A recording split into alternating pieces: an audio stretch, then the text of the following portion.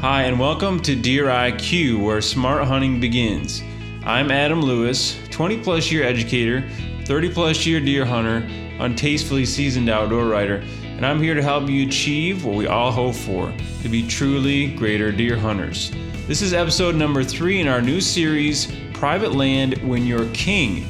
Around 90% of whitetail deer are taken on private land, but when you're boss, that comes with more responsibility and decisions. How can you make the best decisions that lead to better deer hunting and not worse? Because that's possible. Today, our guest is Dr. Clint McCoy, a well-known and respected outdoor writer who has an interesting background and some counterintuitive approaches to share as well. As we start, I want to challenge you to do a couple of things. First, download our free journal to use with this podcast.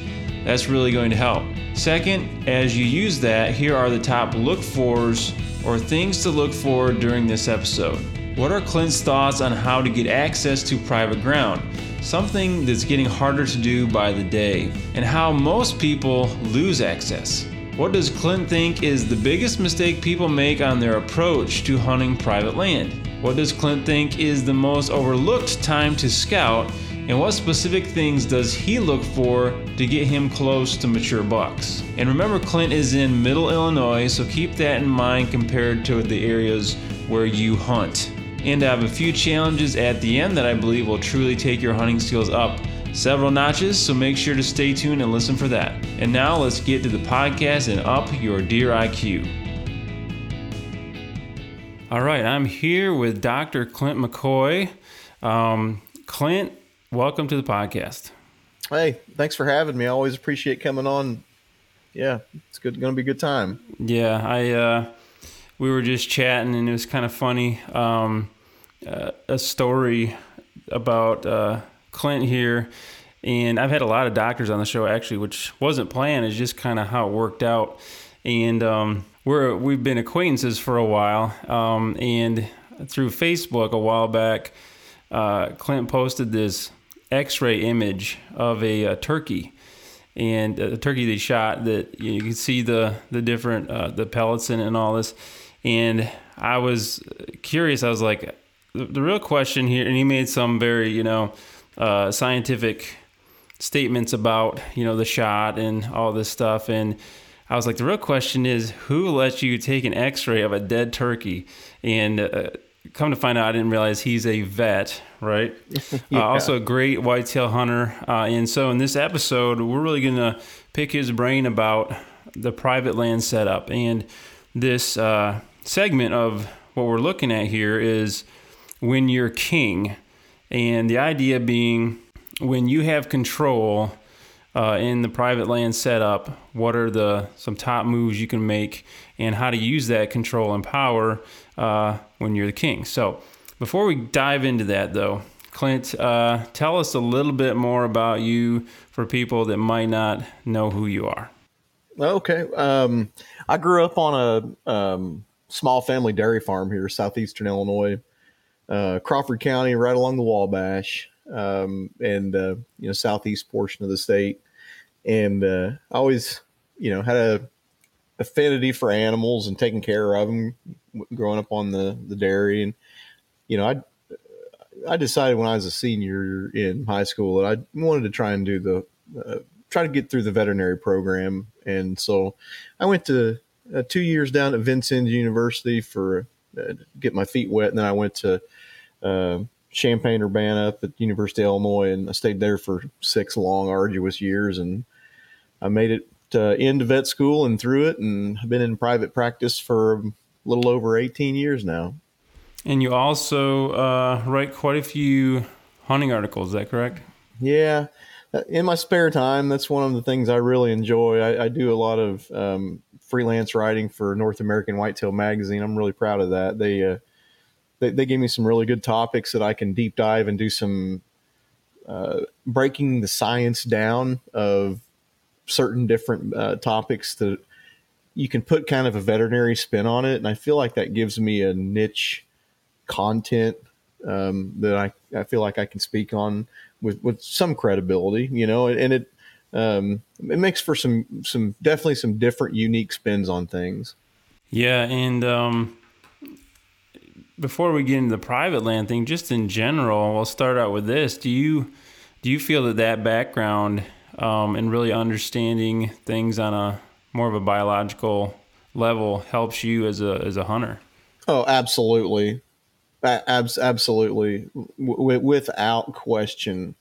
Um, one of one of my friends and I were joking around with each other right after I got out of vet school, and he's like, "Well, yeah, but you got the advantage." He said, "You're like Terminator 2 Judgment Day. You've got everything downloaded. You got everything programmed. You've studied the anatomy and the physiology and the nutrition and stuff like that. So you're an unfair advantage." I'm like, "Yeah, but I spent a hell of a lot of money to on tuition to to get that." So, but Right. I think it certainly does on a not only an anatomical and physiologic standpoint, but also on a empathy for the game we kill standpoint. I never want my game injured. I know it sounds strange, but I don't want to harm them. I want to harvest them. And I try to really hone my skills with weapons and tinker and fiddle around with a lot of different loads and broadhead combinations, arrow combinations, and I just want to be the most maximum lethal and efficient that I can be, just out of respect for the game. Yeah, I think that's something everybody really should aspire to, making those quick ethical kills and being knowledgeable about just things like deer anatomy more than just what the hooves and the antlers are is definitely a part of that. Um, well, let's talk about private land setups here. First of all, you mentioned you're in Southern Illinois. Mm-hmm. Tell us a little bit about where you hunt and what I guess just a general idea of that, and how much of that is private versus public. How much of it is permission versus owned or leased. Just maybe give us a Yeah, little overview of so that. I don't I don't own a stitch of ground, and I don't lease any either. My dad and Uncle Dan have a small family farm here, but we just have this really small woodlots of timber, nothing extravagant in the way of habitat. Um, but in all reality, I'm like 90% private, permission based, knock and talk, and maybe 10% public. And it's getting harder and harder to come by. Permission is anymore. I think a lot of hunters have spoiled it for the rest of us, um, for with landowners occasionally. And when you have permission on a piece, you try and take care of it like it's your own. And I've developed a lot of really nice, good relationships with our some local landowners and farmers, and it's been really good, and it lets me see different country too. I'm not always Mm-hmm. having to devote to one spot. Gotcha. Yeah. So most of these knock-on permission ones you've had for a while. It sounds like. Um, how many of those spots do you also hunt with other people that have permission there, or are these like solely just your spots that you Ninety hunt? percent, almost every one of them.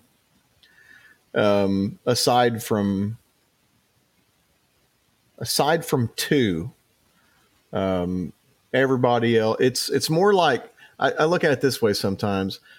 Sometimes I look at it and it's like semi-private public ground or semi-public private ground. Uh, Because the farmers around here, man, they see deer out along the cornfields and they want them. They've got the kill them all attitude. right. So anybody that wants to hunt them, oh yeah.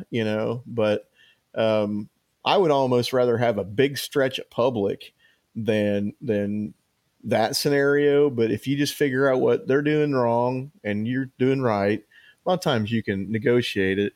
But our public access here in our home county is pathetic.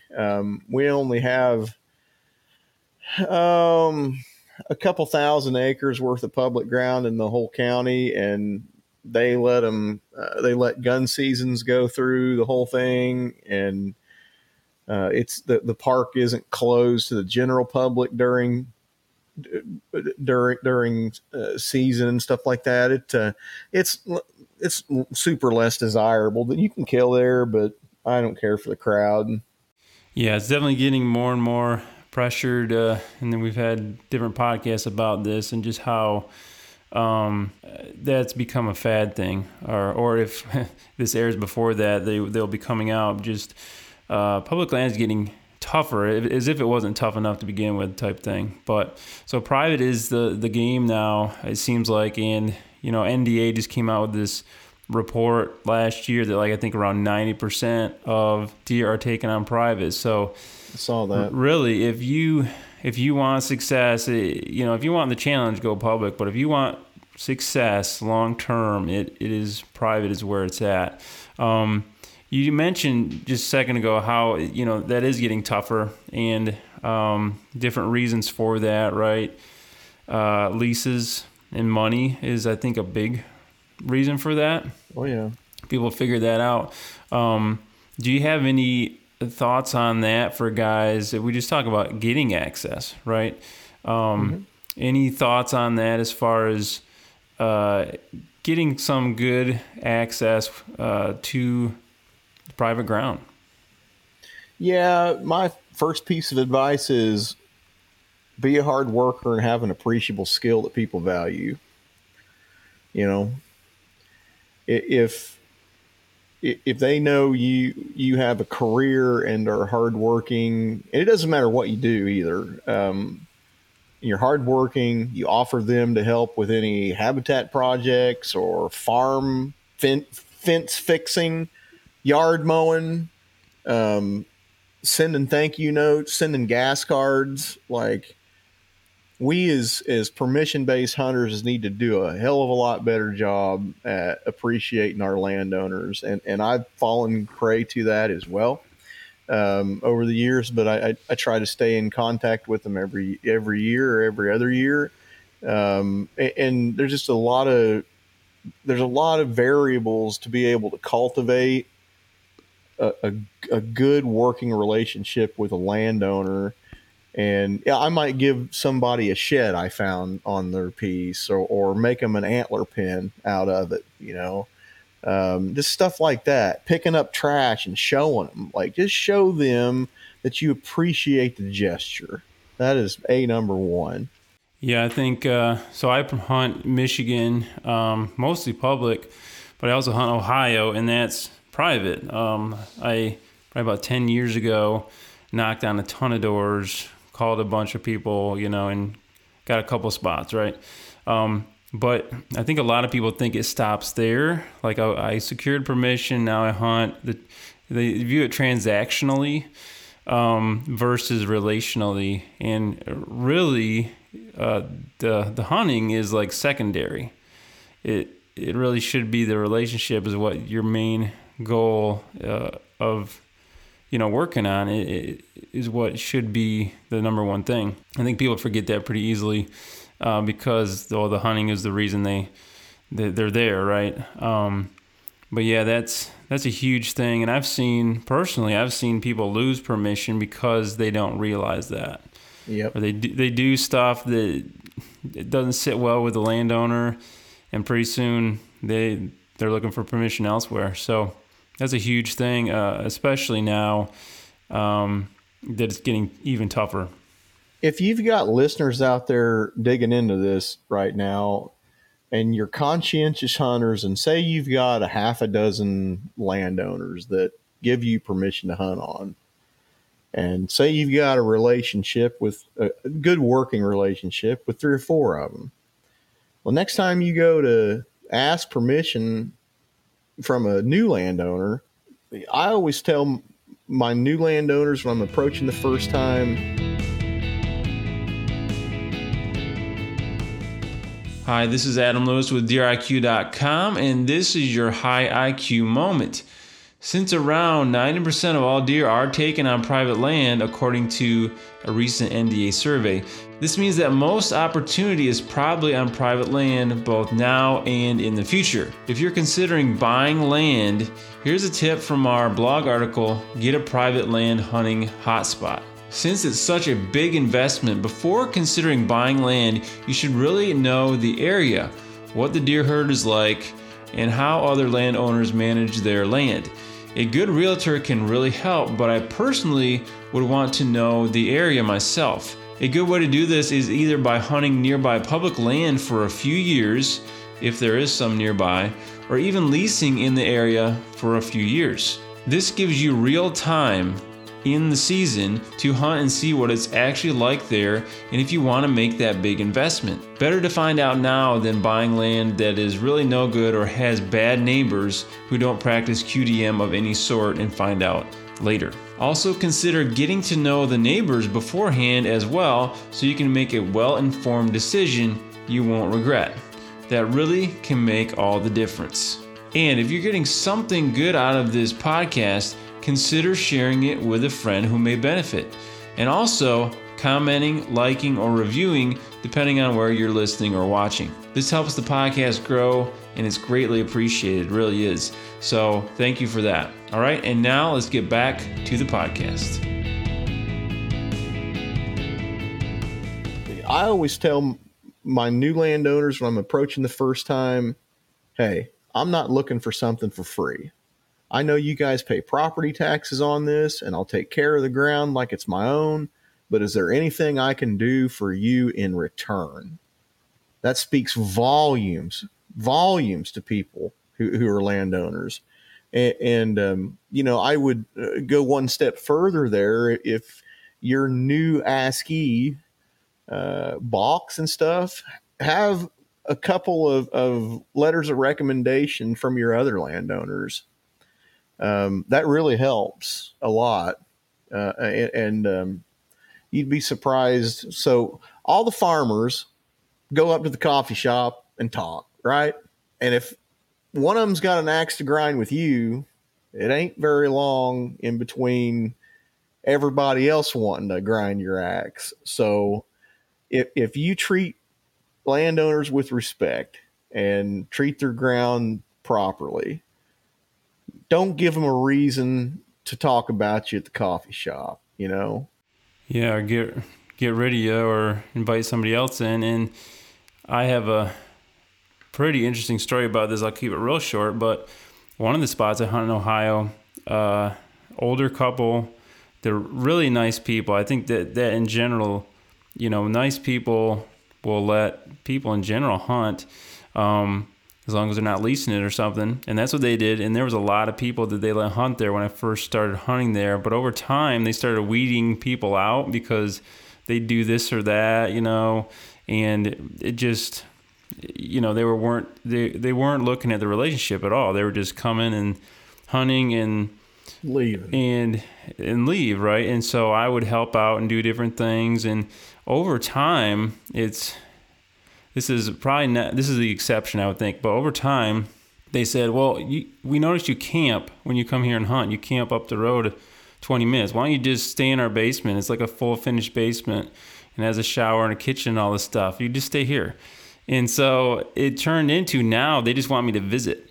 Like, oh, we'll play cards and, whatever. That's great. You can go hunting too, obviously. But, so the older guy passed away a few years ago. But the lady is still around, and she's like my grandma now. So I'm not saying it'll turn into that. I think that's very rare. But, the relationship is huge in that. And absolutely, the hunting is secondary. So the landowner, above all else, needs to trust you. And if you do things to infringe on trust or even have them question the trust of you, leaving ruts, leaving one empty soda can, anything small, it'll start creeping into that trust. So pick up after yourself, be respectful, tell them thanks, and be sincere about it. Yeah, simple stuff, but it goes a long ways. Yes, it does. let's get into a little bit, or start getting into your hunting on private here. Kind of establish where you hunt, and mostly by permission, right? Yep. What is the biggest mistake you feel hunters make on their approach to hunting private land? You mean on entry, or just their 50,000 foot overview? Yeah, the 50,000 foot overview. That every buck they see in the summertime is going to stay there. That's a huge mistake, because he doesn't all the time. Right. You know, with the velvet peel and the shift, and once beans turn, things start happening in the timber. They want to eat mass crops, and a lot of guys devote the whole first month of October sitting around a brown bean field that the buck was pounding in the middle of July. It just ain't gonna happen that way, you know. Right. And secondarily to that point, I feel like guys don't spend near enough time in the deep timber during the summer months and winter months. Like, those times a year are absolutely critical to pin down trophy whitetails. Like, you just can't drive around in your truck with a spotting scope every night in the summer and go, yep, that's my target buck. You got to figure out where he lives, what he eats, where he sleeps. It's intensive scouting or the lack thereof is a huge Achilles heel to your consistency as a yearly hunter.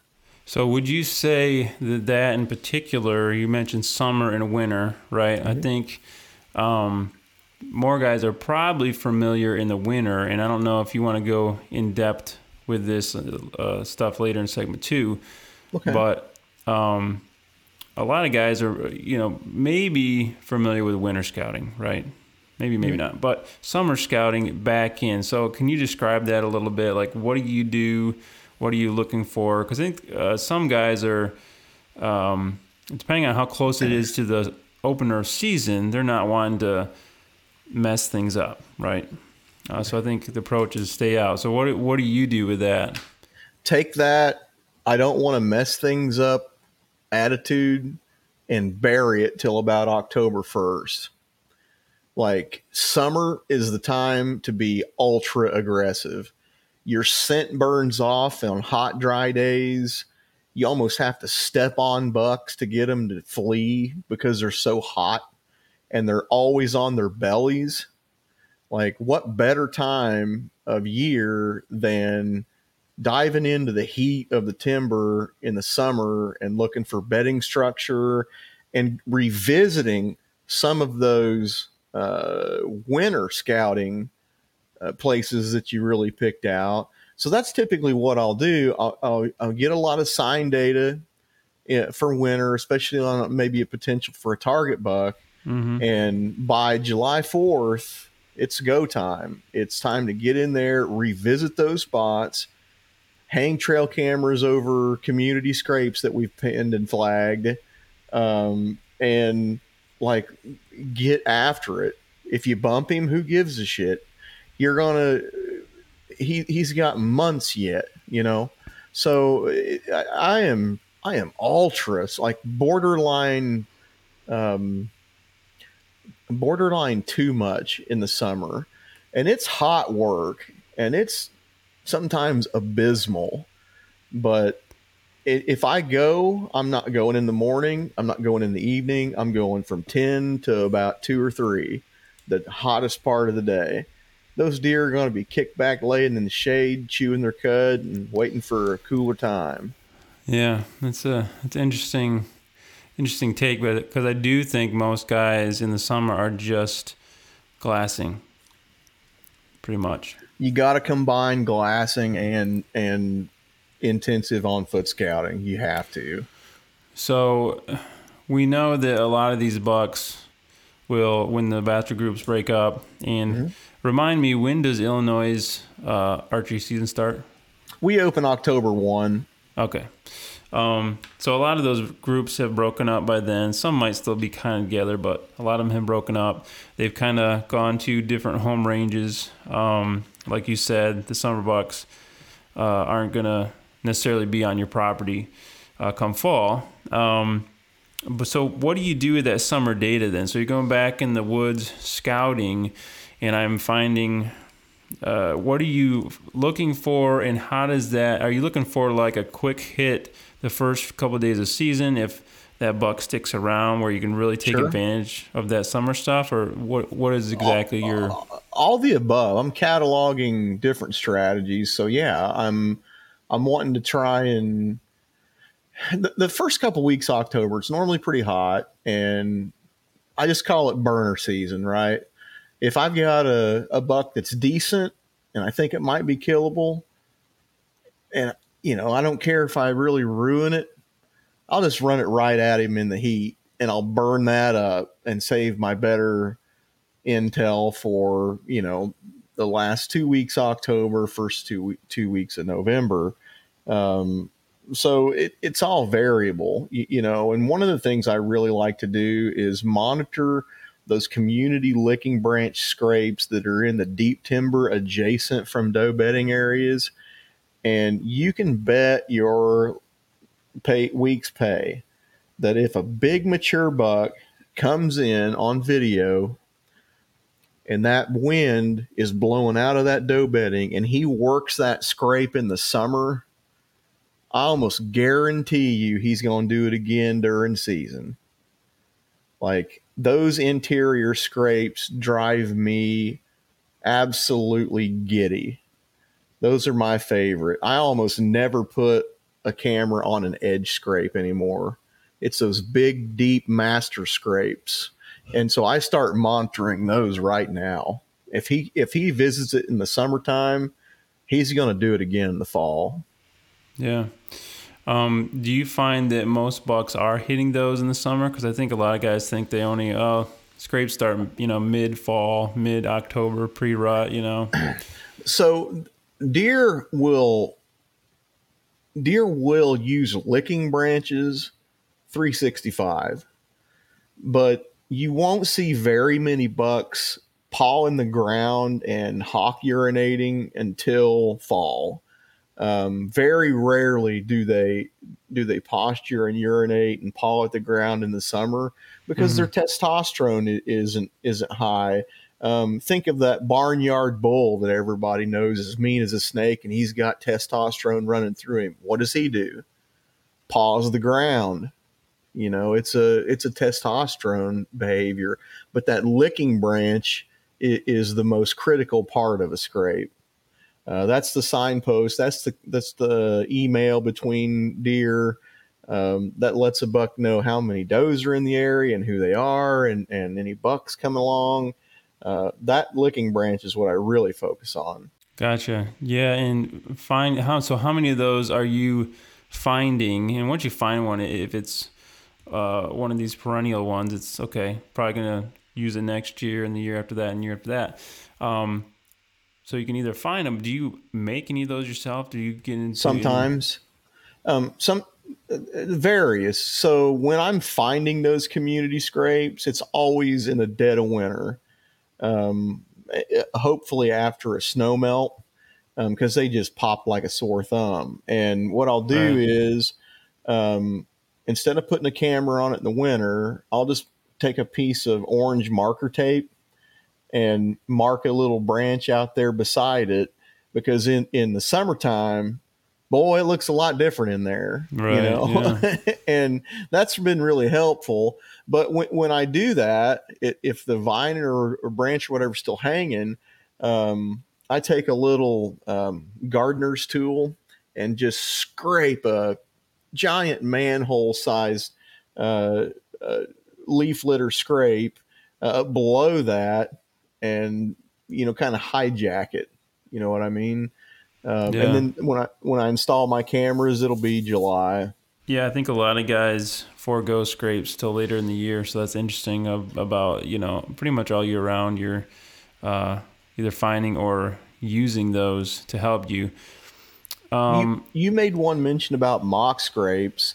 There are situations where I will use a mock scrape, and it serves me pretty good. Like if I want to design an interior hub scrape, I can try that. Or like a lot of times if I'm on these transition trails between bed to feed, almost every one of those stands has licking branch mock scrape doctored up right at my 12 o'clock, 15, 20 yards. It just spices the set up a little bit. And a few years ago, I had a really, really nice typical come rolling right in there in October, and I shot him when he was licking the branch. It was wild. I couldn't believe it. I'm like, holy cow, that worked. It was great. And he's so distracted, he's not paying attention at all. Yeah. Yeah, and if anything, like using those to just kind of manipulate their movement just enough that they'll go where you want them to. Like they could go this trail or that trail to the field or whatever, the food source, but it gives them one more reason to go where you want them to. It's just another incentive to give you a chance. Yeah, and also stop them, right? Just pause here for me, thank you. Good stuff, Clint. So we're going to wrap up this segment. Okay. The next segment, we're going to dive deeper into specific strategies. So you guys want to stay tuned and listen for that. So as we wrap up, here are some key high IQ takeaways and challenges. If you have permission on property, rate your relationship with the landowner and identify how you can improve or keep a good relationship with them. Remember, this should be the number one priority before hunting.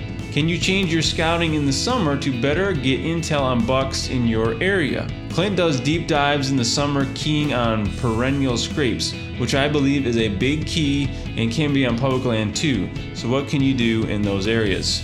Next time, we'll continue with Dr. McCoy and really dig deep into some specific strategies, both short-term and long-term, that he uses on mature Illinois bucks, and also some of his successes and failures and lessons he learned.